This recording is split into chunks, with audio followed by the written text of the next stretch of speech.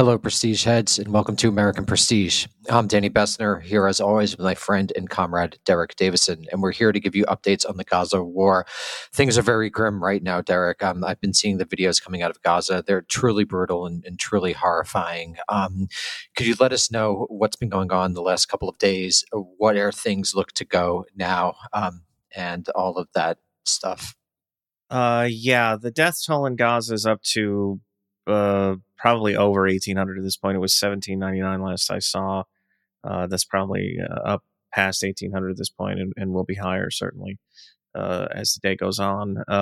The bombardment has continued, unrelentingly. I think we talked about this. The Israelis have said they have dropped 6,000, and obviously the number's higher now. This was, a day or two ago that had dropped 6,000 bombs. I think yesterday they said this on Gaza, which is not that big a place, and is one of the most densely populated regions on Earth. So you can sort of piece together what the impact of that has been. It's obliterated. I mean, a lot of Gaza is obliterated at this point. Where things stand, I guess, and the reason that we're talking is that overnight the Israelis issued an evacuation order.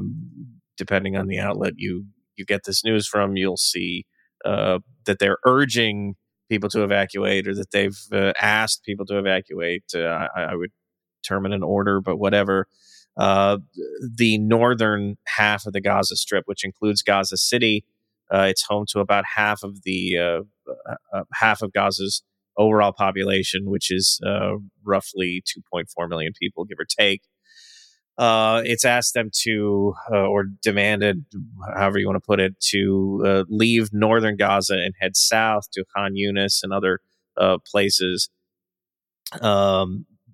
This order came initially, according to the United Nations, with a 24-hour deadline, suggesting that something big was going to happen in 24 hours, presumably a ground incursion. But I guess we can speculate about that. That 24-hour deadline has been called into question. The Israelis say they never issued a deadline. It's possible that they issued one and then thought maybe this is not the best image we want to put forward here, giving people just 24 hours, that many people to leave and find their way to the south. Either way, the 24 hours thing, I think, is in question at this point. The evacuation is not. They have issued that order. They've dropped flyers reiterating their demand, and there's been some movement. I've seen conflicting reports as to how large it has been. Hamas has essentially ordered people, or again, you can couch it in whatever language you want, to stay. I don't know if there's an implicit threat there.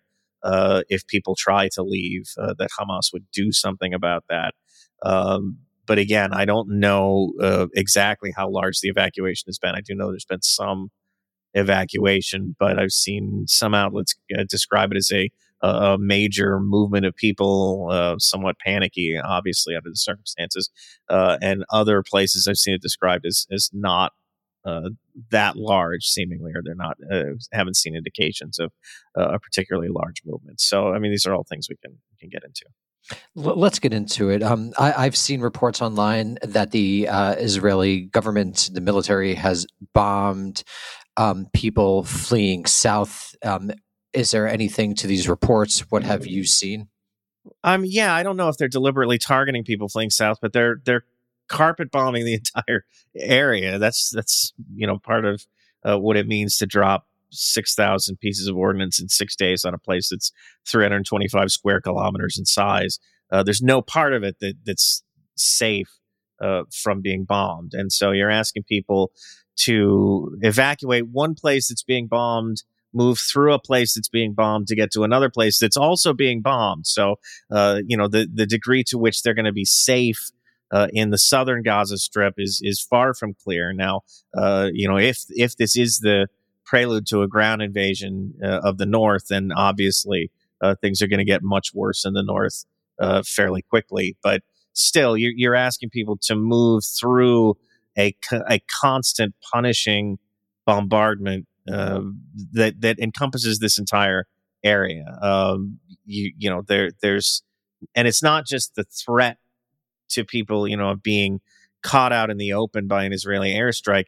The roads are destroyed. Many of the main roads, I would say probably all of the main roads that connect northern Gaza to southern Gaza are a wreck. They're rubble. There's rubble strewn all over the place. The roads themselves have been badly damaged.